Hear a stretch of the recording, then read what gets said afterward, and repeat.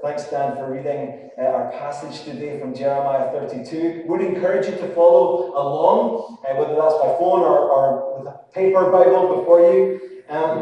If you are new, then you've caught us on week 6 of 7 sermons in a few chapters of Jeremiah. Not all of them. Jeremiah 32 is for today. And at the very start of this little series, I flagged that these 5 chapters that we've been looking at, from 29 through to 33, these 5 chapters of Jeremiah are not typical with regard to the tone and the content of the rest of the book.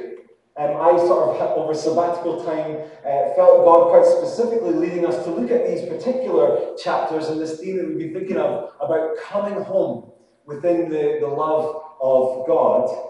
I felt that they were particularly fitting for us in this season of life together in the church. But as we've considered the grace and the love and the goodness of God and the mercy of God and the faithfulness and the kindness of God and all these wonderful things we've been thinking about, we have been trying to keep in mind along the way that you can only see the full extent of the wonderful radiance of these things shining forth if you see them against the reality of the terrible darkness of the context. And of these chapters that we've been looking at, this one, chapter 32, more than any of the others, highlights and focuses a little bit on this darkness. Not, it has to be said, to the same extent as other parts of the book in general, but still significantly here. What we have in this passage is a backdrop of sorrow and surrender, is one way to say it, and a call to courage and hope as we live in light of that. So I just want to look at those, one by one. Sorrow and surrender. This chapter places us right in the midst of the devastating fall of Jerusalem. So if you look at verse 2 of chapter 32, it says, "At that time, the army of the king of Babylon was besieging Jerusalem." So this is the year 588 BC, and this sacking of Jerusalem took place over the course of about 2 years. And it's just a horrible, awful time in a number of different ways. First of all, for the people of Israel, at a kind of macro level, this was a devastating time. This place, Jerusalem, was the great city of God. God's abode, his place of presence and power. This was the place that he'd given to his people as their inheritance, his residence with them. And the people of Israel, their identity was deeply bound up in that reality, that this was their home. And that was crumbling before their very eyes. So at this kind of macro level, this is a horrible, horrendous moment for God's people, but then also at the ground level, in terms of the reality of what this siege of Jerusalem meant. I said to turn to Jeremiah 32, turn over a few pages to Lamentations, and we're going to read some words from Lamentations chapter 2 to see the sort of horrifically devastating time that this was. You get a sense of that as you read especially chapters 1 to 3 of Lamentations. Let me just read a few verses from chapter 2 of Lamentations. So we'll start in verse 10. Listen to what is happening here in these horrible days.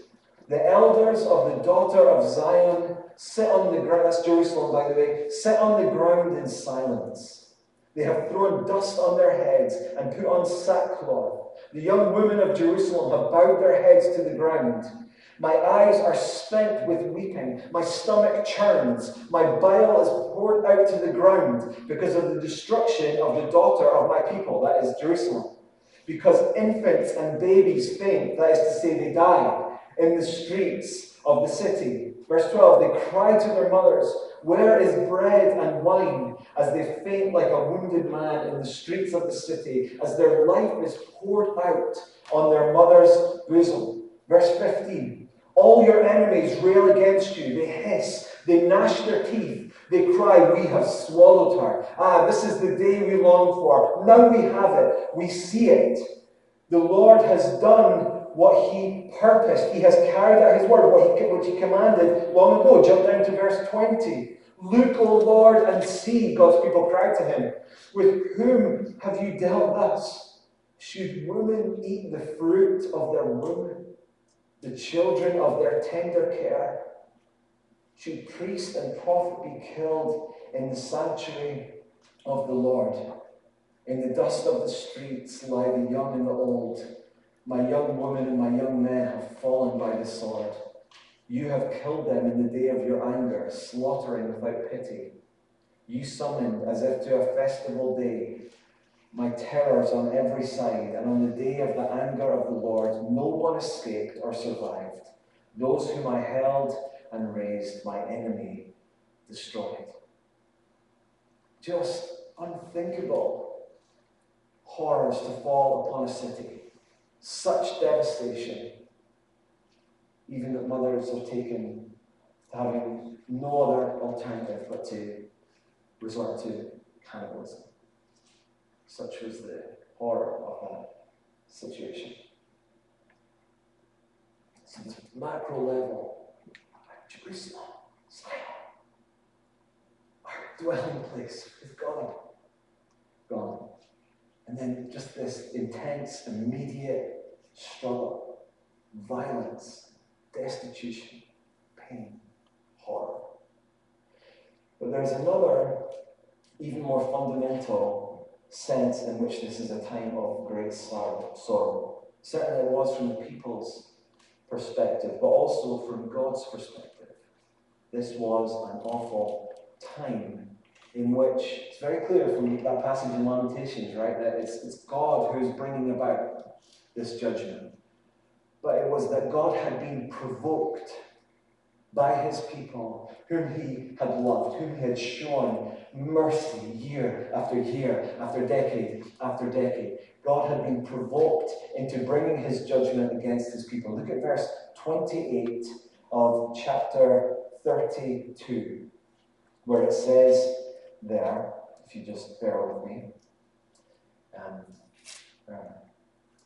Thus says the Lord, behold, I am giving this city into the hands of the Chaldeans, and into the hand of Nebuchadnezzar, king of Babylon, and he shall capture it. The Chaldeans who are fighting against this city shall come and set this city on fire and burn it. Now here is the reason why this is all happening. The Chaldeans are going to burn the city, including these houses, with the houses on whose roofs offerings have been made to Baal, false god of the day, and drink offerings have been poured out to other gods to provoke me to anger. Let's keep reading. For the children of Israel and the children of Judah have done nothing but evil in my sight from their youth. The children of Israel have done nothing but provoke me to anger by the work of their hands, declares the Lord.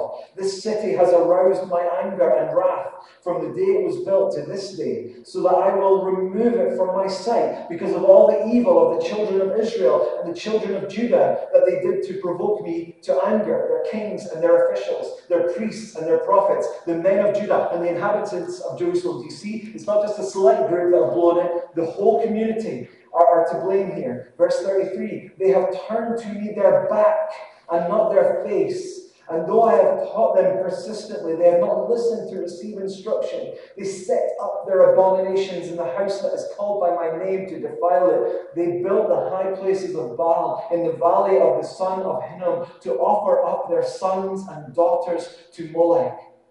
Though I did not command them, nor did it enter into my mind that they should do this abomination to cause Judah to sin. Do you see the extent of the evil of the people of Israel in these days? Complete abandonment of God. Complete abandonment of the ways of God. the heart of God to show love and kindness in their community and from their community out to those in need around about them, giving themselves over to these horrific, almost unspeakable practices, including child sacrifice and all sorts of other horrible things. This was a truly sorrowful time. And alongside that, then, as Jeremiah acknowledged that, he also came to the place of surrender. Sorrow and surrender before God. Look at verse 17 of the chapter. Ah, Lord God, Jeremiah says, it is you who have made the heavens and the earth by your great power and by your outstretched arm. Nothing is too hard for you. You show steadfast love to thousands, but you repay the guilt of fathers to their children after them. O great and mighty God, whose name is the Lord of hosts. You know, as you think about this circumstance, does that little phrase, ah, Lord God, not capture that sense of surrender? Here in this prayer, he's acknowledging God's power, God's creativity, made this beautiful world and the heavens around about. He's acknowledging and highlighting God's limitless strength, his love, his justice, his holiness and grandeur. And he's going to go on in this prayer to acknowledge in the coming verses, which we're not going to read, but he acknowledges God's sovereignty, God's power to save. He tells the story of how God showed his love for the people of Israel, the power of his saving hand, his heart to give the people of Israel their land, which would be this place of blessing and bounty. And then, from verse 23 onwards, he highlights this reality again that God's people were not interested in him, but just gave up on him and just embraced the spirit of the age along with all the godless behavior that went along with that.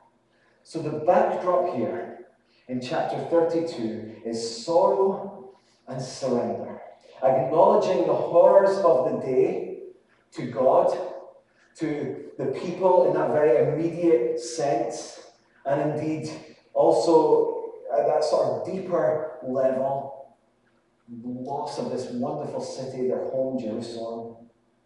But then in that context, coming somehow to this place of abandonment and need and surrender before God, acknowledging the truth of who he is, the fact that he is good, but that his goodness and his kindness have been trampled, and just acknowledging the devastation of this moment before God. And I want to suggest to us all this morning that this should be part of our demeanor before God, week by week. Sorrow and surrender. There is much around us that should bring us to that place of sorrow. I don't think that's a controversial statement. I suspect all of us could identify things that we are or have been sorrowful about. What are those things? Ponder them just as you're sitting there just now. What is it in the world that you're sorrowful about? And here's the question we need to ask. Why? Why is that the case? What is at the root of that distress that we can sometimes feel as we look around the world? What good has been trampled that you see? What sense of balance and rightness and well-being that I think every single human on the face of this earth yearns for and believes should exist? What sense of goodness has been shaken or done away with? Dan helpfully prayed for what's happening in COP26, which is starting today, and there's this example right before us of a broadly shared sense of sorrow and concerns. People look around the planet and grieve the damage that we have done and are doing and may well still do to it. Now, regardless of your response to the different approaches of different activists or different politicians and their responses and things like that, this is a subject, care for this world that we're in, that all followers of God should be stirred about. This is, as we've just been reading in verse 17, the God who made the heavens and the earth by his great power, and who, it's very clear in the earliest chapters of the Bible, who called us to care for this world, to steward this world that he called into being. So when that fails to happen, as it, at least to some extent it has, let's be honest, we should be grieved by that, sorrowful, and stirred to action.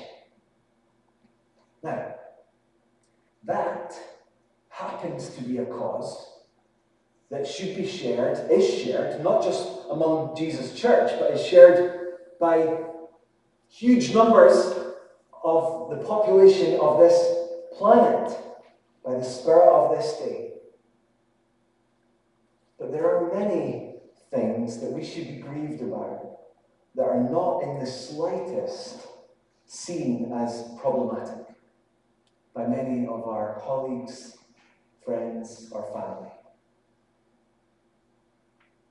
You know, when I ask you what you're sorrowful about, I'm sure some of you, hope some of you, thought of the creation issue that's before us. I'm sure for others in the congregation here, there'll be other things that come to mind that have grieved you. How are we going to process that? I'm saying, and you can correct me if I'm wrong, that sorrow and surrender should be part of our week-to-week life. How are we going to navigate that? How are we to process this sorrow? There are different ways for us to think about and to grieve and pray and act about the different issues that we come across in the world. And I want to just plead with all of us that we must be careful to not fall into thoughtless judgmentalism. As we think about the things that we're sorrowful about, we're all prone to go, yeah, there's this issue, and those people over there need to get a grip with it. Right? We need to guard against that. One way for us to process what is happening in the world is as our status as human beings, men and women, as image bearers of God. And there is a sense, right, in God's common grace, it's sometimes called, that all women and men in the earth can identify when things are not as they should be. But there is a deeper, and in fact a more urgent calling for us, not just as we think about ourselves as human beings, but for those of us who are part of the church of Jesus Christ. That is to say, those who have responded to God's call, those who have, as we've talked about, surrendered their lives before Him and have been drawn in to fellowship and relationship with God. You see, God's response to humanity's rejection of Him and His ways and their trampling of this world was not just a general response, but God had a specific plan in mind. He chose for Himself a people, and He chose to establish them to be a holy nation, and to be a people who were to display to the world what it meant to live rightly under the rule and the reign of God, and a people who would bring the shalom of God, the wholeness and the beauty and the abundance and the goodness that God has set this world up to live in. But what happened to that family? The story of the people of Israel, right? And we're in this devastating moment of it. Well, that people, that family, could not live like that, just as none of us can. But God in His kindness did not make that the full stop at the end of the story. From that family, one would come who did perfectly embody what it meant to live within the righteousness and the peace and the blessing of God. And through that love, through Jesus Christ, God's people now were to be from not just the people of Israel, but from every tribe and tongue, people of the new covenant that we've been learning about over these last couple of weeks. A new humanity. That's who we're called to be. Alive in Christ Jesus, to display in his power and in his strength what this kingdom of righteousness and peace should look like. And here's the thing. As God's people, our first calling, as we consider the sorrows of this world, is to look within. To humbly examine what are the ways we have got it wrong. What are the ways we have erred? What are the ways we have failed to show the world a different way? You read Jeremiah. This is clearly the primary ministry of Jeremiah and indeed all the prophets. Not to ignore the evils of the other nations around about them, even the ones that were attacking them in this day, but primarily to lament and to call out the failure of God's people to live differently with purity and goodness and justice and care and love. Read the Gospels and you see that this was the way Jesus lived and operated. Again, not ignoring the horrors of his day, but addressing primarily and addressing these things by calling out the so-called people of God who were living in hypocrisy and injustice and arrogance and godlessness, and ministering to those in need, ministering to those on the edges, calling those who were far off to come home.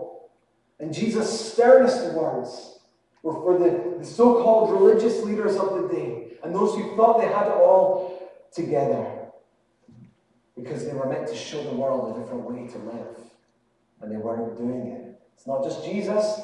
You read the apostles' writings in the New Testament, and this was their concern. Again, not oblivious to the issues of the day, but firstly, primarily, most urgently concerned that the church of Jesus Christ live faithfully as people embodying the love and the holiness of Christ, to the extent that the letters of the New Testament are written to Christians, are written to churches, calling them back to faithfulness in God's ways. Would you turn or tap over to 1 Corinthians chapter 5? This is such an important passage.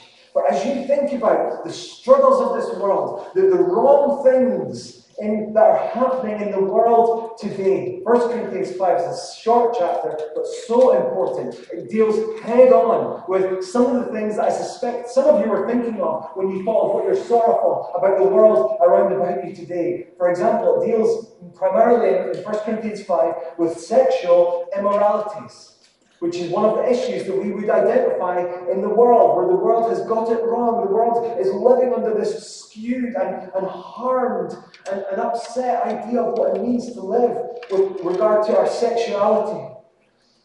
But listen, what you need to know in 1 Corinthians 5 is that Paul, as he addresses this issue, does not do so primarily in a general sense, but deals with it by calling out the way the church had blown it. Listen to what Paul writes.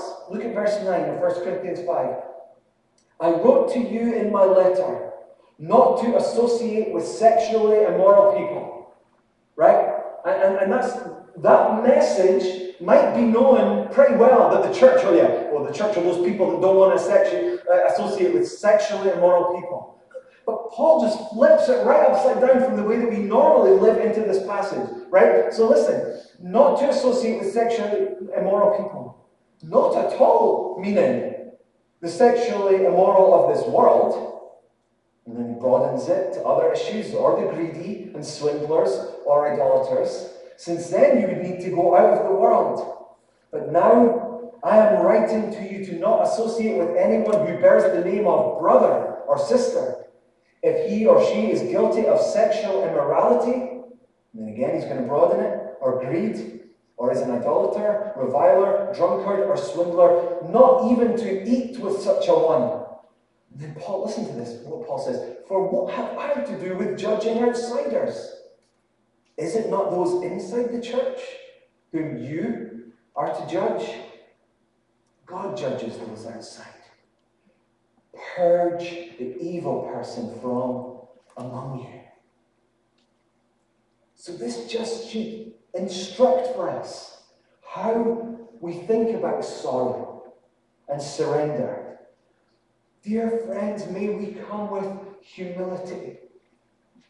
And may we come and look inward at what are the ways that we are falling short of radiantly displaying the beauty of the way of Jesus. That's why when you pondered what you're sorrowful about, I asked you to consider what is at the root of that. Is it just an issue that you've picked up from the spirit of the age, whatever the popular culture or social media or the vibe of the day or the hot topic of the day would say is important? Or is your sorrow rooted in the deep things of God that he lays out for us in the scriptures? There is so much for us to be sorrowful about. We've mentioned climate change. There are other huge issues. Cosmic betrayals. Tramplings of God's beautiful order. Such as the bitterness and unforgiveness that we can live with within the church of Jesus Christ.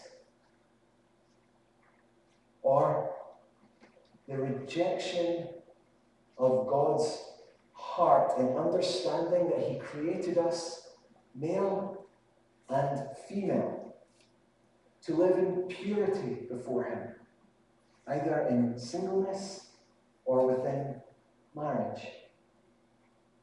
And other issues that we should be sorrowful about. The total complacency we can embrace regarding the poor and the needy around about us, the foreigner among us, or the pursuit of other things more important to us than our life in Jesus, whether that's money or reputation or food or drink or time to ourselves, or other things like this passage in Jeremiah speaks of child sacrifice.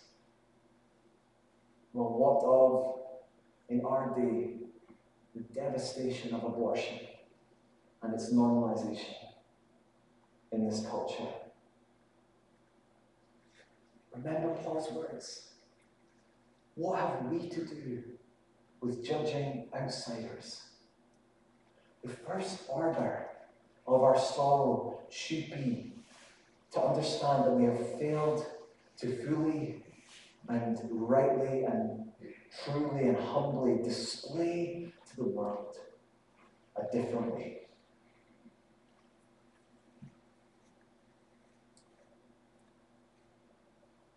Do we do that in our personal lives,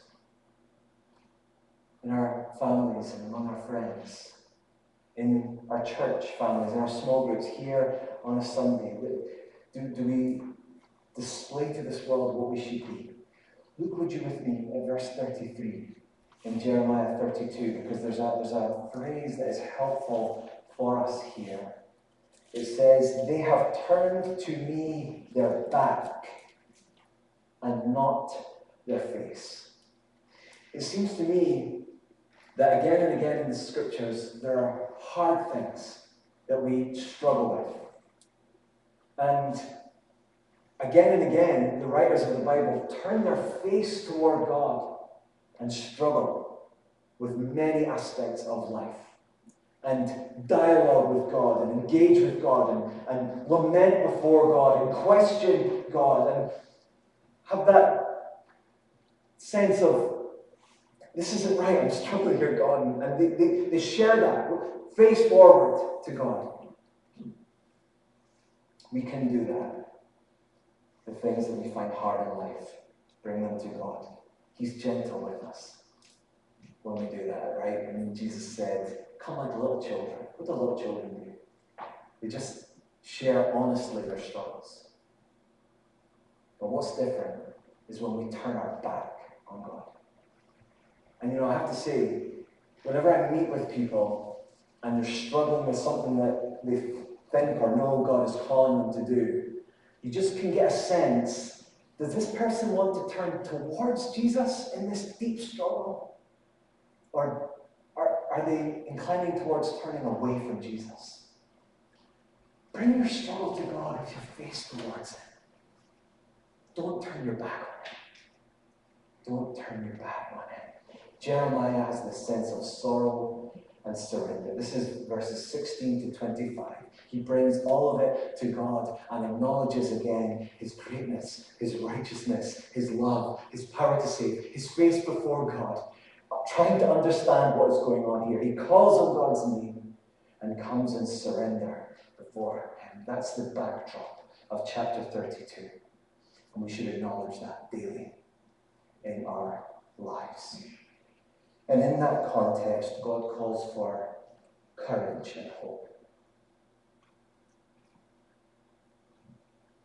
Don't worry, this is not the halfway point of the message. We're further on than halfway through. But there's courage and hope which we see in this passage, and we see it in at least three ways in how Jeremiah engages here and how God responds to him. First of all, Jeremiah faces God's hard truths. This is what we've been spending a lot of the time doing so far in this message. It's what Jeremiah does in this chapter in general, but also specifically in verses 1 to 5. There's a little scenario there where the king of Judah at that time, King Zedekiah, is angry at Jeremiah because Jeremiah has brought a very hard truth to this leader of God's people. Look at verse 3. For Zedekiah, king of Judah, had imprisoned Jeremiah, saying, why do you prophesy and say, thus says the Lord, behold, I am giving this city into the hand of the king of Babylon, and he shall capture it. And on it goes. Zedekiah is mad because Jeremiah was calling for him to live rightly before God. So the question for all of us is simple. Brothers and sisters, will we have the courage to face God's hard truths with our faces turned towards Him, not with our backs turned from Him, in humble dialogue with God and with our Christian family? Will we be people who will help one another to understand how should we live in this foreign land which is so tough and so other from what we read in so many parts of the scriptures? Jeremiah faced God's hard truths in tough one-on-one encounters, in prayer before God, to the broader people of God and to all those around about him. So should we. May God help us face these hard things head on. That's the first thing. He faced hard truths. Secondly, Jeremiah embraces bold hope. There is a fascinating story. It's probably the most sort of prose section of these chapters of Jeremiah that we've been looking at. And it's in this chapter, and we don't have time to look at it in detail, but in the midst of the horror of this siege upon Jerusalem, listen to what happens. Look at verse 8. Jeremiah said, the word of the Lord came to me. Behold, sorry, that's verse 6. Let's keep going to verse 8. Behold, Hanamel, the son of Shallum, your uncle, will come to you and say, buy my field that is at Anathoth, for the right of redemption by purchase is yours. Then Hanamel, my cousin, came to me in the court of the guard in accordance with the word of the Lord and said to me, buy my field. And then I love the little bit at the end of the verse. Do you see that? Then I knew that this was the word of the Lord. Yeah, right, Jeremiah, because the exact thing that God said was going to happen, happened. Jeremiah, in the midst of this devastating time that we looked at earlier, what does he do? He buys a field. What? The enemy was literally besieging them. What might you imagine Jeremiah's inclination have been in that context? I mean, probably terrified. There's houses burning around about him. The city is crumbling. There's no food. Terror, maybe despair. Maybe, alternatively, depending on who Jeremiah was like, maybe he would want to boast in his self-righteousness because he had prophesied this and now it was coming to pass. Or maybe, if he was wired differently, maybe he would want to go and take up the fight against these enemies that were attacking Jerusalem. But God calls Jeremiah to buy a field. And you can hear the slight confusion that he had about this in verses 24. Listen to this. Behold, the siege mounts have come up to the city to take it, and because of sword and famine and pestilence, the city is given into the hands of the Chaldeans who are fighting against it. What you spoke has come to pass, and behold, you see it. Yet you, O Lord God, have said to me, buy the field for money and get witnesses. Though, in brackets, almost like, in case you've forgotten, God, though the city is given into the hands of the Chaldeans. But Jeremiah buys the field. What is this all about? God is telling Jeremiah to not only face hard truths, but to live with bold and defiant and courageous hope in his day. In the midst of sorrow and despair, to what? To point to something beautiful.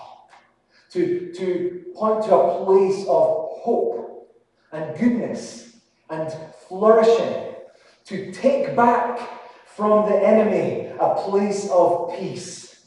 And to do so wholeheartedly. If you had time, if you look at verses 9 to 14, you can see that Jeremiah does this with great care and with great diligence, following this very detailed process. Because why? Look at verse 15. For thus says the Lord of hosts, the God of Israel, houses and fields and vineyards shall again be bought in this land. Defeat and trauma and destruction and sorrow are not the end of the story, but plenty and goodness and feasting and peace and wholeness. That's where this story is going. And our calling then, friends, as the people of God in this time of exile, is to point towards what is coming, to buy fields and gardens, though all around about us is fire and destruction. What are you buying in this season with the way that you are living? What are you spending your money and your time and your hope on? In what way are you in your life showing the world a different reality to the one that they see around about them? In what way are you pointing people forward to the coming everlasting peace of God? Hillview Community Church, yes, we need to face the hard truths, but we also, I want to encourage you, go and buy a field this week, this term, this decade. Show defiant courage in the hope of God. It might look crazy to some. Take back a piece of ground in this world that seems to have been given over to the enemy and bring God's peace and flourishing there. Jeremiah faces God's hard truths, embraces God's bold hope, and then finally, with this we close. Jeremiah awaits God's renewing zeal. Awaits God's renewing zeal. Sorrow and surrender, and in that context then courage and hope. Not ultimately in ourselves, but hope in God. From verse 35 onwards, we have one of the stunning juxtapositions that we see so often in the scriptures. So let's read them. Jeremiah had been sharing up to verse 35 God's words of judgment because of the horrors of the way that they had been living. Let's read it again, verse 35. They built the high places of Baal and the valley of the son of Hinnom to offer up their sons and daughters to Molech. Though I did not command them, nor did it enter into my mind that they should do this abomination to cause Judah to sin. Now therefore, thus says the Lord, the God of Israel, concerning the city of which you say, it is given into the hand of the king of Babylon by sword, by famine, by pestilence. Behold, I will. What do you expect to come after this? What are these therefores? They just seem to make no sense. God calls out what we see when we're left to ourselves. Do you see that? Now therefore, thus says the Lord, the God of Israel, concerning the city of which you say, it is given into the hand. That's what we often see, right? We see the defeat, we see the destruction, we see the mess, we see the pain. Sword, famine, pestilence. But God says something else. This is a passage that Dan read first. We're not going to read it all again. But it's just relentless grace and compassion and blessing. This is the renewal and the restoration that God brings. Like I say, we're not going to read it all, but follow along with me. Look at verse 37. He gathers us from our lostness in far off places. He brings us back home to dwell in safety. Look at verse 38. He declares the truth over us, that we are his and he is ours. Verse 39, he sets our hearts straight before him in unity, giving us together one heart and one way, that we would fear God forever for our own good.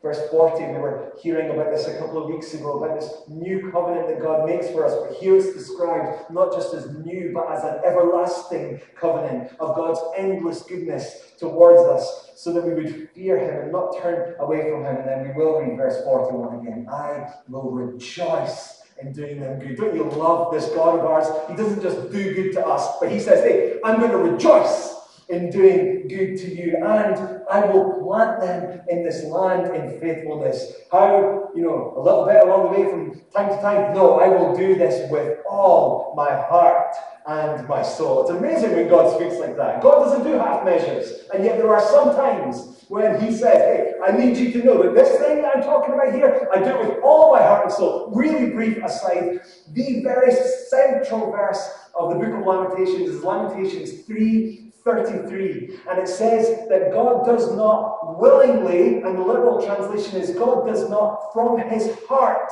afflict the children of man. Okay, so you wonder, why is this sorrow coming upon me? Why is this struggle? Why has God brought this into my life? It says there, God does not willingly, God does not from his heart bring that pain into your life.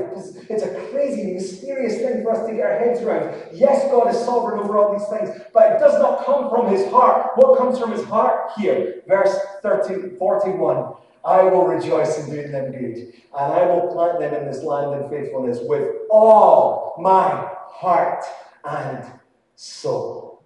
This is why I said Jeremiah awaits God's renewing zeal, because he brings all this blessing, all this goodness, not dispassionately, but with all his heart and soul. And then in the following verses we see that this field that Jeremiah bought was just a foretaste of what God was to do. And that is, friends, how it is with us. As we go out into this world, we face hard truths. We're called to show courageous hope. All because, most ultimately, we are waiting God's renewing zeal. With all his heart and soul, he will bring you home. He will bring me home. He will bring us home to the place of abundance and blessing beyond our wildest dreams. Yes, it's hard living as exiles in a foreign land. It's sorrowful. We need to come surrender before God. And then he calls us to courage and to hope in him. May God help us. Let's pray.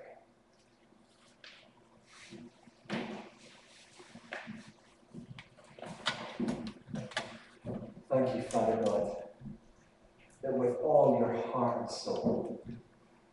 You desire to show kindness and blessing and goodness to us. With all your heart and soul. And Lord, we're praying now, we know that one day we will know this and live in this reality fully. But we're praying now, by your Spirit, come in this moment and help us taste something of all your heart and soul desire for us to know the goodness of God. As we acknowledge the sorrows and the struggles in this world, help us to face hard truths. Help us to live with courageous hope. And now, as we just give you this time, this coming week, help us know your goodness and your blessing, I pray. Spirit, we open our hearts to you instead.